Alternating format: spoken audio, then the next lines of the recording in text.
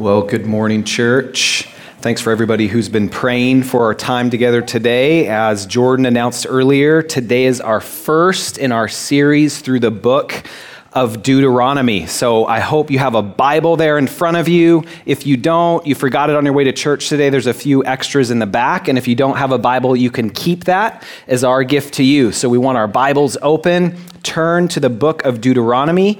Today we're going to be going through chapters 1 through 3 in Deuteronomy.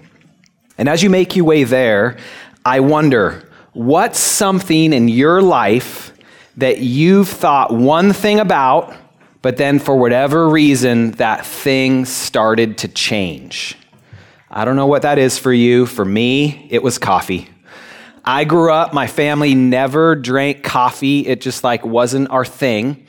And I had this misconception that all coffee was basically like the awesome, amazing drip coffee at Denny's. So I thought, well, why would I want that, right? So I go to college and I meet this amazing, beautiful woman named Carrie. And guess what? Her and her family drank coffee. So I started to drink coffee and I learned what I used to think about coffee was 100% wrong and incomplete. Coffee is so good. It's beautiful, right? It has so many different flavor profiles from all over the world. It's amazing. So what I used to think about coffee was only in my ignorance. Coffee is so much better than the old stale coffee at Denny's, right? Can I get an amen? All right. So have that in your mind. That's kind of, I hope, I pray, what we're going to experience together through our time in the book of Deuteronomy. If you've ever done a Bible read through, maybe for you, when you've heard, oh, we're going through Deuteronomy, maybe you just internally even start to feel bored, right? You're like, oh, how are we going to go through the book of Deuteronomy and not just hear law, stipulation, law over and over again? I hope you'll start to see and agree with me that as we begin our time in Deuteronomy, we're going to see that Deuteronomy is key and central to the big story arc of Scripture. Some of what we're going to see together in the book of Deuteronomy includes what the purpose of the law was. Maybe you have some misconceptions about that, or maybe you do and you don't know it yet. We'll see that Deuteronomy highlights how amazing the love of God is. And we'll see that God is a promise-making kind of God and a promise-keeping kind of God. And throughout it all, yes, through the book of Deuteronomy, we're going to see that the book points us to the person and work of Jesus Christ. So follow along with me now. Look down at the Bibles in front of you. Chapter 1, I'm going to read verses 1 through the first part of verse 6 for us. This is God's word. These are the words that Moses spoke to all Israel beyond the Jordan in the wilderness, in the Arabah, opposite Suf, between Paran and Topel, and Laban, and Hazeroth, and Dizahab. It is 11 days' journey from Horeb by the way of Mount Seir to Kadesh Barnea. In the 40th year, on the first day of the 11th month, Moses spoke to the people of Israel according to all that the Lord had given him in commandment to them. After he had defeated Sihon, the king of the Amorites, who lived in Heshbon, and Og, the king of Bashan, who lived in Asheroth and in Ederi, beyond the Jordan, in the land of Moab, Moses took to explain this law, saying, "The Lord our God said to us." Let's pray together before we begin. Father, we need to hear from you today. We need to be reminded, refreshed, and revived with your faithful love to your people. Open your word to us this morning and open us to your word. It's in Jesus' name we pray. Amen.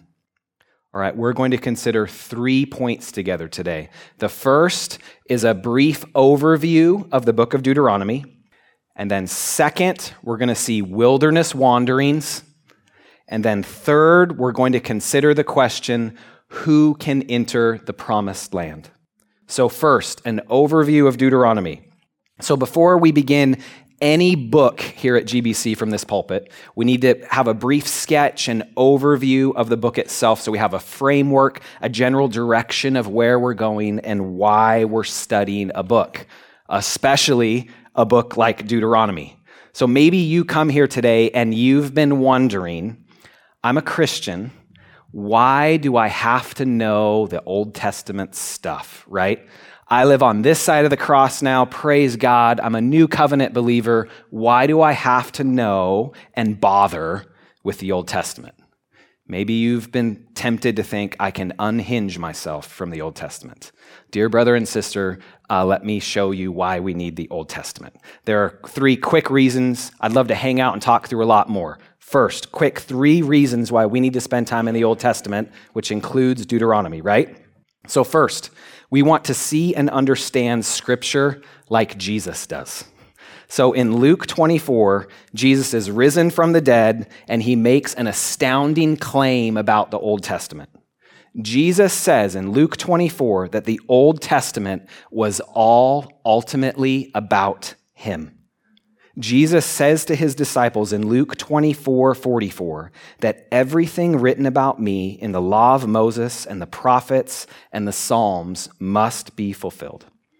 This means that Jesus is the centerpiece of Scripture, of the Old and New Testament. That's the way Scripture understands itself, so that's the way we need to and want to understand Scripture too. Okay, so that's the first reason why you're going to hear Old Testament preached here at times at GBC.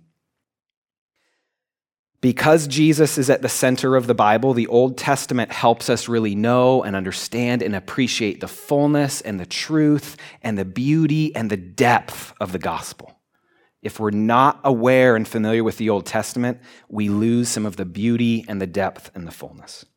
So second, we need to know our Old Testament because what Romans 15:4 says. It says that everything that was written, everything in the past was written for our instruction, that through endurance and through the encouragement of the Scriptures, we might have hope. So we're going to spend time in Deuteronomy because I don't know about you, I need more hope. So we are going to spend time in the Old Testament because we need hope, according to Romans 15:4. And then finally, here at Gresham Bible Church, we value preaching from both testaments because we want to preach the full counsel of God. We want to preach in a way that's consistent and alignment with the pattern we see in Scripture. Like in Acts chapter 20, verse 27, Paul is getting ready to leave. They're on a beach. He's getting ready to leave Ephesus. They all know he's going to suffer. And he tells the Ephesian elders on the beach, he says that he did not shrink from declaring to you the whole counsel of God.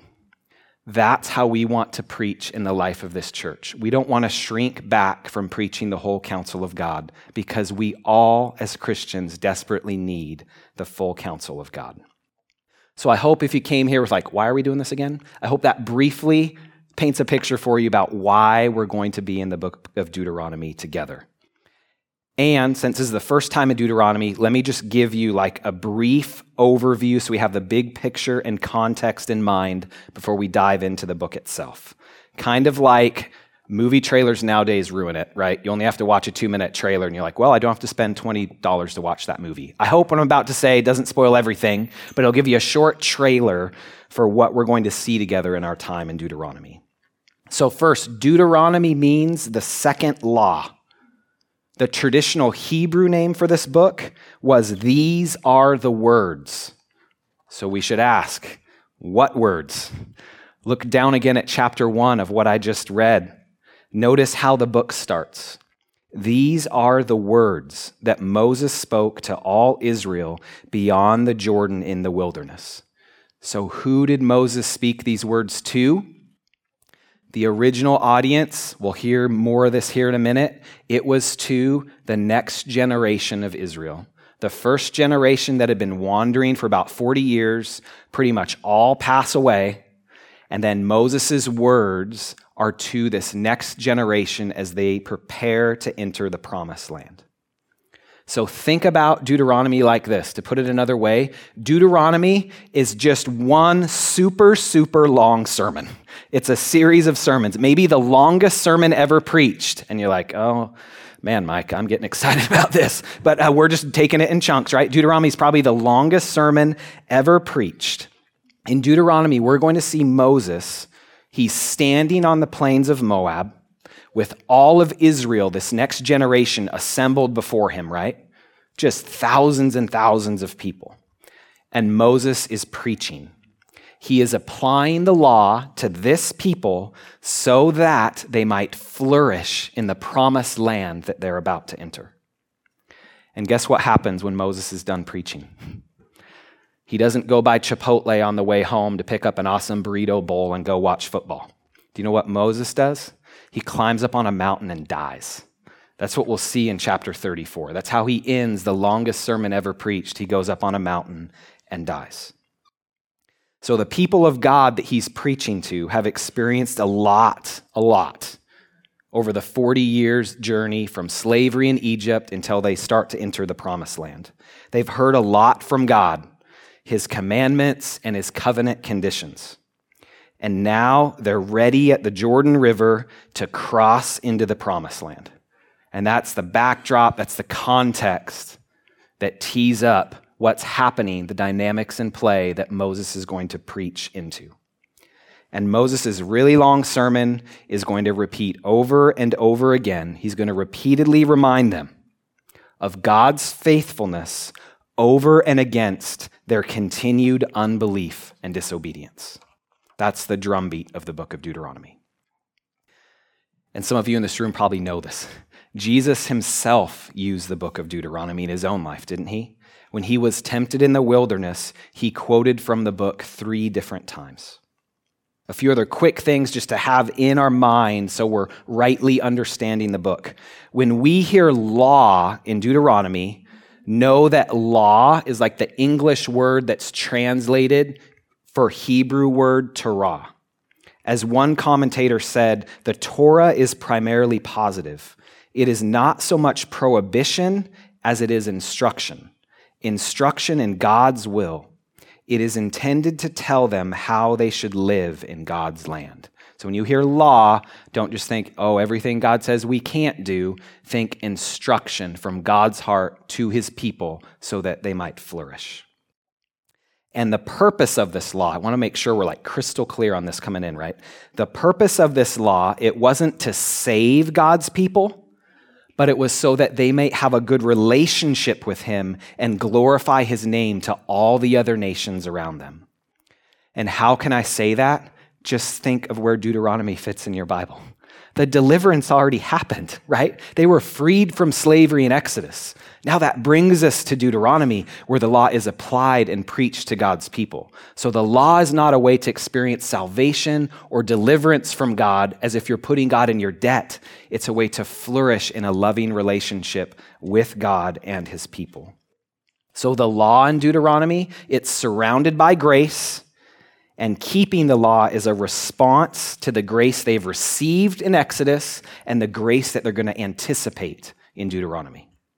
Okay, I just threw a ton at you, but I want to make sure we're really clear what our posture is and what we're anticipating as we come to the book of Deuteronomy together.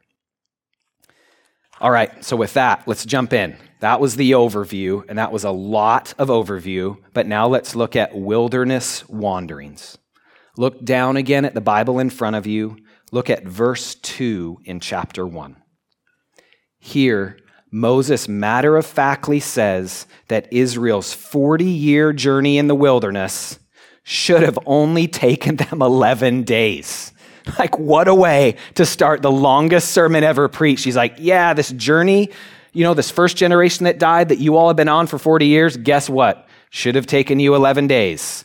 Whoa, wow. Why, right? Like, what an engaging way for him to start his sermon. As I've been reflecting on that this week, there's a lot of dry humor baked in there. That's hilarious. And it is like shot across the bow, starting the longest sermon ever preached. What took you 40 years, guess what? Should have only taken you 11 days. So the contrast of God's commands versus their disobedience is the reason why it took 40 years.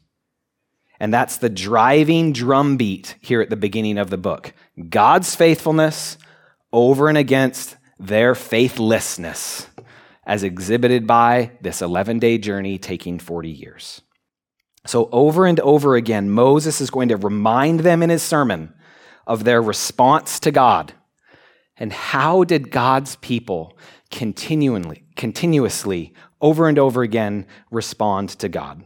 We'll see this throughout Deuteronomy. We'll look at this here in a minute. They responded with rebellion, with not listening, with grumbling, and with unbelief. So let's look briefly at a few different places that kind of help us move the plot, move the story along.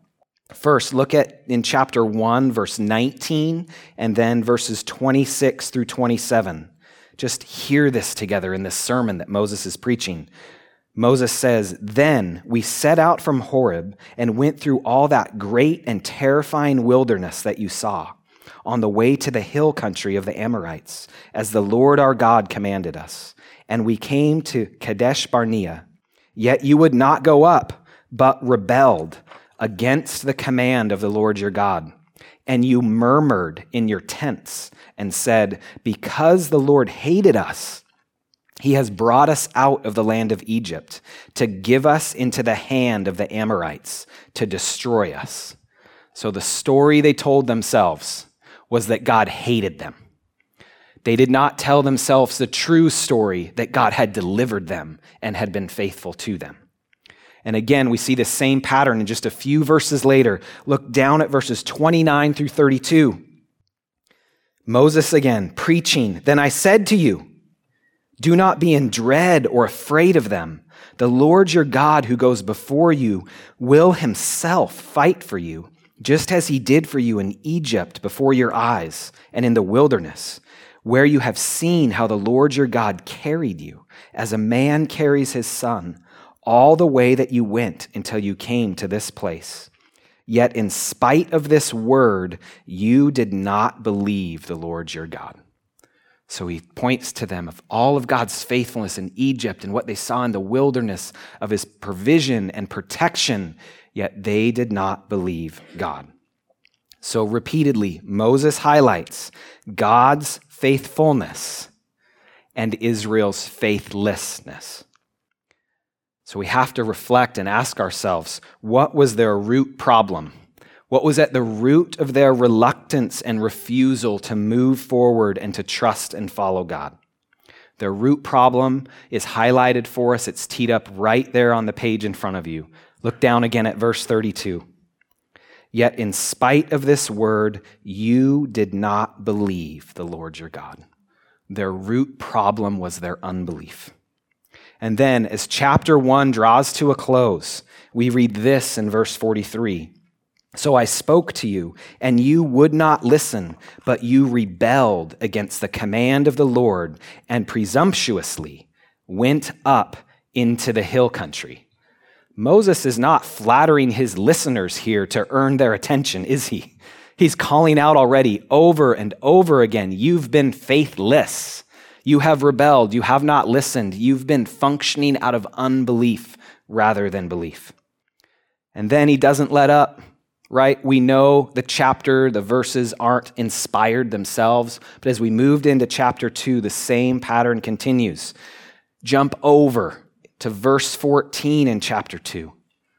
Here Moses summarizes that their wandering in the wilderness continued until that first generation all passed away because of their unbelief.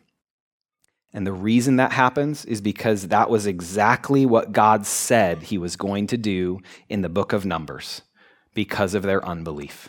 God keeps his promises, and he's keeping them right here as we see at the beginning of Deuteronomy. But then the movement, the flow of the story begins to take on a different tone, and it begins to change. Right after 2:14, we start to see that this new generation starts to obey the Lord, and they begin to make progress toward the promised land. And again, remember, this is a long series of sermons by Moses, and it's directed to this new generation as they're preparing to enter the promised land. So this new generation starts to trust God, believe him, obey him. And then the second part of chapter 2 and the first part of chapter 3, I just have to summarize it for us due to time. This describes how this new generation defeated two different kings as God's people began to trust and obey the Lord. And the implication is, if only you had been doing that from the beginning, right? This progress, it builds, it culminates up to chapter 3, verses 21 and 22. Look at it with me. And just have it in your ears that you were there and this sermon is being preached to you as you're getting ready to enter the promised land. And I commanded Joshua at that time, your eyes have seen all that the Lord your God has done to these two kings. Go back and read it this week. They're obliterated. The odds were stacked against God's people, and they defeated these two kings. So will the Lord do to all the kingdoms into which you are crossing. You shall not fear them, for it is the Lord your God who fights for you. So think about that. Why did Moses include that in his sermon? Why wasn't it on the cutting room floor? Because it's inspired, and because God knew, right, that because Deuteronomy is the last book of the Pentateuch, Moses has in mind those immediate people in front of him, this new generation, and he knows in some way that's beyond us that this book would be read and proclaimed and believed with God's people forever. And so he puts these verses, chapter 3, 21 and 22, in the book to include this encouragement to Joshua and by extension to every God follower, right? To an encouragement to God's people everywhere, that it is the Lord your God who fights for you.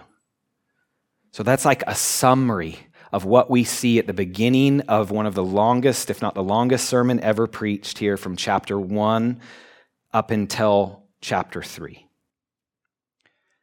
We have to ask ourselves, think about if you were charged with delivering this sermon, how would you have preached it? Why did Moses preach history to God's people?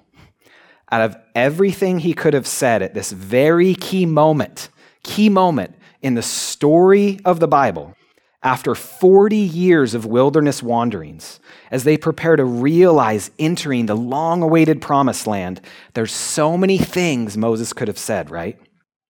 Why did he remind them of what came before?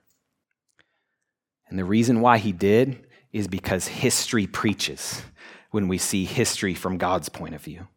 Because hope for the future is rooted in the past. Because we're prone to forget. Because we need to be reminded often of God's faithfulness. Because God's prior faithfulness is proof that he'll be faithful again, no matter our circumstances, in spite of our fears and doubts. Maybe, much of the first 3 chapters of Deuteronomy, one way you could read it, and maybe you've seen it or felt it this way before, it kind of feels like a travel log, right? And then we went here, and then we went here. I have an aunt and uncle who I love, but growing up, they would always want to show us, I'm aging myself, slideshows of their vacation. We went here and here. I'm oh, make it stop, right? That's what you could feel Deuteronomy is starting with, but it's not. There's something about being reminded of where we've been, of being reminded of God's never-changing, always on time, faithful love to his people. We need these same reminders too, don't we? Just thinking about us as Gresham Bible Church as we're beginning our series in Deuteronomy. We're made of the same stuff that the people were here in Deuteronomy, because our default setting as people is to doubt God, isn't it? If you're being really honest, truth serum is injected into your heart of hearts, into your soul. Don't you sometimes feel towards God God, what have you done for me lately? Right? Isn't that the place we often live out of? So I wonder, what are those places in your life that have been feeding your doubt of God? Where is your unbelief the strongest lately? our unbelief again can be a lot like Israel's. Maybe you've had times in your life where you've experienced God's deliverance and provision and faithfulness, just like the people of God we see here in Deuteronomy. But now maybe for you, your concerns, your hurts, your doubts, a diagnosis, your circumstances make you doubt God's goodness. Make you doubt, yeah, God, I know you were faithful in the past, but I'm not sure I can trust you to cash that check again. Those things that make you feel like you start to then wrench control of your life away from God, right? Because you need to do things in your way if life's going to go the way that you want it to go, because you're doubting God's faithfulness. Again, we can read Deuteronomy. Maybe you've done this before and be like, those Israelites back in the Old Testament, what a bunch of fools. That's us. There's a reason it was written for us. It was written for our instruction. If that's you, and it is each and every one of us at some point, let me encourage you from God's word today to step into the light of God's grace and confess and repent of those doubts and those fears and your unbelief to God. Just name it. Confess you are living in unbelief to God. And God is gracious as you cry out to him in prayer, Lord, I believe, help my unbelief.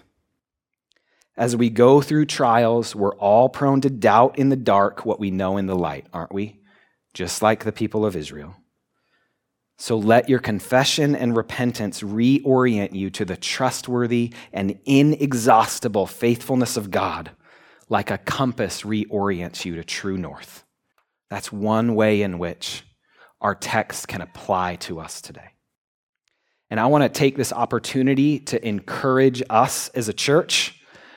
I see your elders see, I'm sure so many of you see as members of GBC, so much evidence of God's faithfulness to us as a church. And if you don't see it, I hope that you will.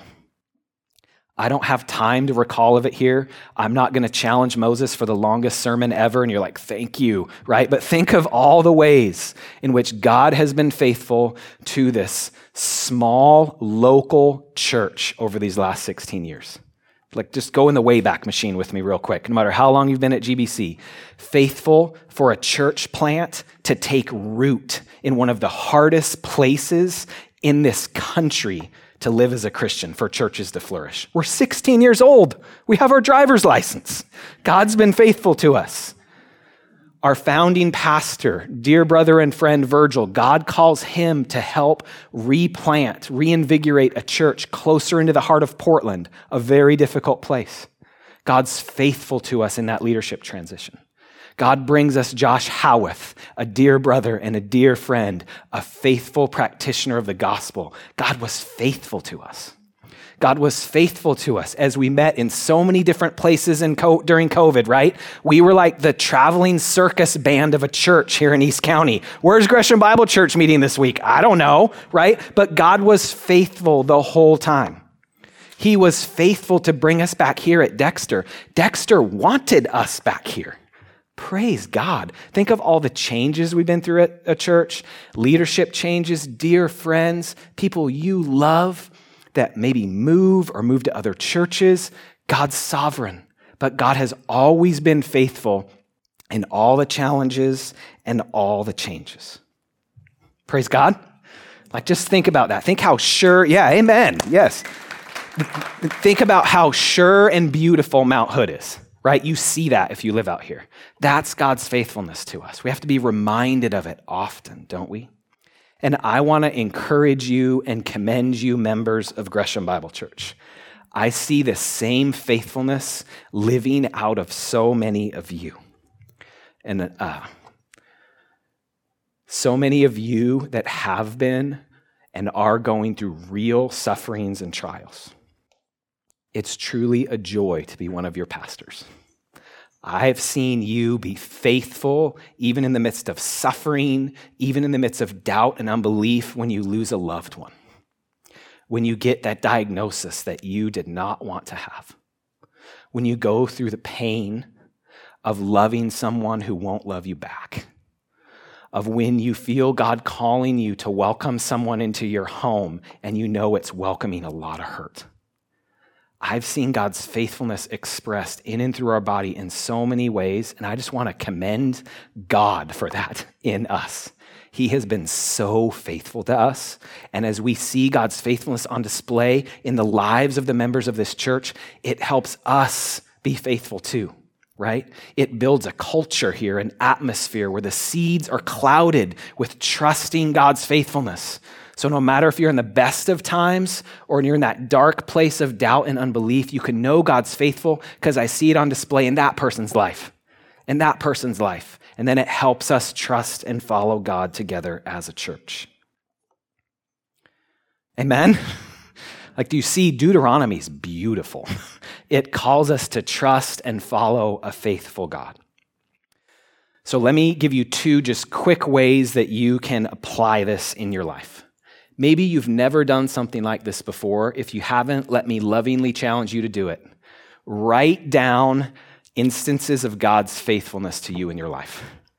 Take a few minutes this week, just put a timestamp on it. Over this last year, bullet point it. What are some ways that God has been faithful to me? Write it down. And then as you have time, expand that scope to 5 years and then 10 years. Write it down, however you want to record it. Keep it in a safe place. Look at it often, because the same God who has been faithful to you in the past will be faithful to you in the future. And then when you're in that really dark moment of the soul, pull that list out. Preach it to yourself, like Moses is preaching here. Preach it to yourself even when you're not the best listener. Continue to preach God's faithfulness to yourself. Another way that you can live into the faithfulness of God together as God's people is to join a community group. That's a practical, accessible way we value God's faithfulness here in the life of Gresham Bible Church.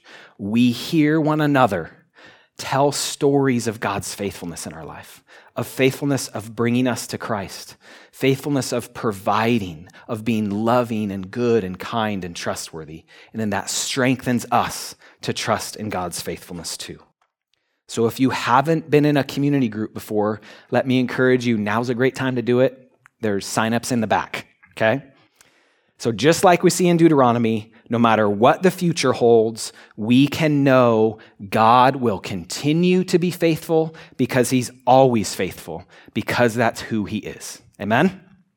All right, this brings us to the last part of chapter 3 and our third and final emphasis. We haven't completed chapter 3 quite yet.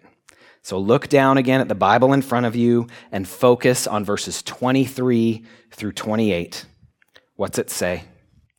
And I pleaded with the Lord at that time, saying, O Lord God, you have only begun to show your servant your greatness and your mighty hand. For what God is there in heaven or on earth who can do such works and mighty acts as yours? Please let me go over and see the good land beyond the Jordan, that good hill country in Lebanon. But the Lord was angry with me because of you and would not listen to me. And the Lord said to me, enough from you. Do not speak to me of this matter again. Go up to the top of Pisgah and lift up your eyes westward and northward and southward and eastward, and look at it with your eyes, for you shall not go over this Jordan. But charge Joshua and encourage and strengthen him, for he shall go over at the head of this people, and he shall put them in possession of the land that you shall see. Did you catch the blame shifting Moses is trying to do with God? Did you notice that? Verse 26, as he's preaching this to all the people. But the Lord was angry with me, not because of my sin, we'll get to in a minute, but because of all of you. And God lovingly, like a loving parent, says, no, why don't you own your sin, Moses? Don't blame shift. So here we see that Moses asked God to let him go beyond the Jordan River to see the good land, to see the promised land. But because of Moses' disobedience, back in Numbers chapter 20, God prohibits Moses from entering the promised land, doesn't he? Instead, Moses is to charge Joshua. He's to encourage him, to strengthen him as the next leader of Israel. So real quick, I don't want to assume all of us know what happened back in Numbers chapter 20, but it's really important as we close here in chapter 3 of Deuteronomy. There in Numbers 20, let's just call it like it is, Moses is sick and tired of Israel's lack of faith, of their continued grumbling and unbelief. So he puts himself in the place of God and he beats a rock to supply water for God's people. He doesn't do exactly what God told him to do because he's frustrated, because he's living out of a place of unbelief. In Numbers chapter 20, verse 12, here's the verdict God gives about what Moses did. Numbers 20, verse 12. Because you did not believe in me to uphold me as holy, you shall not bring this assembly into the land that I have given them. So here at the end of chapter 3 in Deuteronomy, God's keeping his word to Moses, and Moses can't enter the promised land. So in essence, think about all these dynamics in play. Moses is preaching this sermon to the people, highlighting their unbelief. And yet Moses has been living out of places of unbelief too, hasn't he? Moses shows us that we all can struggle. All of us fail. And that's kind of the whole point as we come to the end of chapter 3. There's a quote I want to read you by author and pastor Eugene Peterson that said this. I thought of Moses, and I thought of myself. I bet you'll see yourself in this quote too. All the persons of faith I know are sinners, doubters, uneven performers. We are secure not because we are sure of ourselves, but because we trust that God is sure of us. It's kind of what's happening here at the end of chapter 3 in Moses' life. So again, think about who Moses is. Even Moses, who wrote the law on stone tablets for the people, the 10 Commandments, even Moses needed someone greater, didn't he?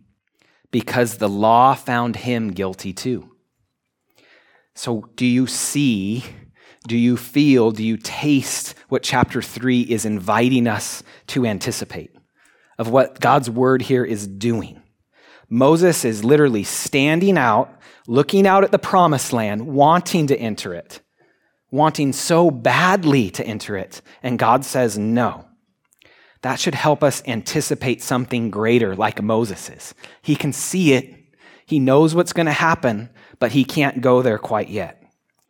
So Deuteronomy, the trajectory of it, it's pointing us forward here. Ultimately, Deuteronomy points us to the truth that Jesus Christ is the ultimate lawgiver because Jesus is the true and better Moses. That can sound like Christianese. I want to show you real quick why it's true. Think about it again. Moses wrote the law on tablets of stone. What does Jesus say that he does? He writes the law on the tablets of our heart so we can actually change and actually obey God. Moses failed to bring his people into the joy of the promised land, didn't he? Jesus secures eternal joy for us. And how does Jesus accomplish this? By giving all who believe in him the blessings of the covenant by taking on himself the curses of the covenant for us in our place. And I can say that because God's word says that. We were just in our series in Galatians. I hope it's popping into some of your minds. Galatians chapter 3, verse 13 puts it like this. Christ redeemed us from the curse of the law by becoming a curse for us. Think about this. Think about the life of Jesus Christ. The perfect life of Jesus Christ.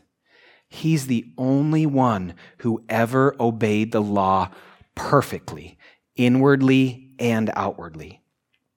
Jesus should have received all the blessings of obeying the law. But what happens at the end of Jesus' life? He experiences the curse of the law. Why? So that we can experience the blessings of the law, because there's no way for us to accomplish it. We will fail, just like the people of Israel, just like Moses. Moses as a leader was insufficient, wasn't he?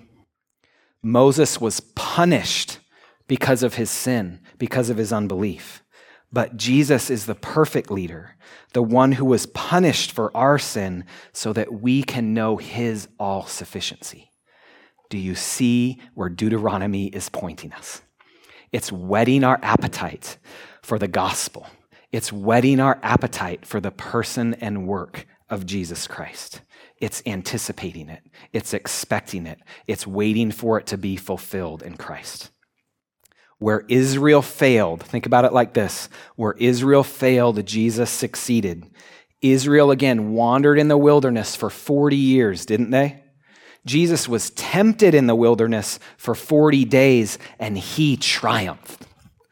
Jesus provides for us too where we fail. You know what's amazing? Like, think about Moses. He's longing to enter the promised land, and God says no. God keeps his promises. But Moses does eventually enter the promised land, doesn't he? In Luke chapter 9, the transfiguration, Jesus' full glory is on display for some of his disciples, and Moses and Elijah are right there with him, like physically in a place. And the location where the transfiguration happens is within the promised land. So through Jesus, Moses is able to finally see and experience the promised land. He couldn't in and of himself. He failed continually. Through the gospel, through the person and work of Jesus Christ, he's brought into the promised land with the full glory of Jesus. Like, do you see how amazing and good and glorious God's word is? Because it points us to the centerpiece, and that's Jesus Christ. Only through Jesus can we see and experience the hope we long for. The hope the people of Israel longed for, the hope Moses had, only in Christ is that fully realized. So as we move to a close, I just want to encourage us, charge us briefly. This text it demands some type of response, or you are not seeing it clearly. If you're here today and you don't know Jesus, as I hope you'll hear us say every week, we're really glad you're here. What I would ask you to consider, friend, if you're here and you're not a Christian, is that you can't trust in anything or anyone else for the forgiveness of your sins. It'll ultimately fail you. Even if you are as amazing of a leader and a prophet like Moses, you're going to fail. Everyone will fail to meet the standard of God's law in some type of way. You need a substitute. You need Jesus Christ, because only Jesus is powerful enough to give you the perfect record that the law requires. Like, just think about it. Maybe you've never dabbled in different religions, or maybe you keep trying different religions on for size like a new shirt. Whatever one you're trying, it requires you to obey certain types of laws to earn God's love, to earn God's favor. Only Christianity says God put himself in your place to live that perfect life and to take the punishment you deserve so you can experience the hope and the life that you long for. Only in Jesus does he take your shame and wraps you in his righteousness. And then for those of us here today who are Christians, I'd encourage you to confess and repent too. Again, we are made of the same stuff the people who first heard this sermon are. Confess your unbelief to God. Confess that in some way you're trying to work your way into some sort of promised land in your life through your own good works, through what you do or don't do. When you're living out of that place, you're doubting God's faithfulness. So you can try to control people and even tell God, God, what have you done for me lately? So you start to want to take control. If that's you, confess and repent. Lay your life down again to Jesus. Trust him to be your all-sufficiency, to be the hope and the longing that you deeply have. In closing, let's go back again to Deuteronomy chapter 1, verse 30 and 31 says this: "The Lord your God, who goes before you, will himself fight for you. And in the wilderness, where you have seen how the Lord your God carried you, as a man carries his son, all the way that you went until you came to this place. So think of who Jesus is and all he has done to show his steadfast love to you, how he has carried you in your wilderness and saved you at great cost to himself. And he will bring you safely home to the ultimate promised land of the new heavens and new earth. And then, Christian, apply that heart to your heart today as you live between the already and not yet, as you live in your wilderness and you long for the promised land to be with Jesus. All right, let's pray. Father, we thank you for your word. We thank you that your word always accomplishes the purposes for which you sent it. Lord, I pray that you will draw out of us those places of unbelief, bring conviction where needed. Lord, bring comfort where needed. We praise you for your gospel.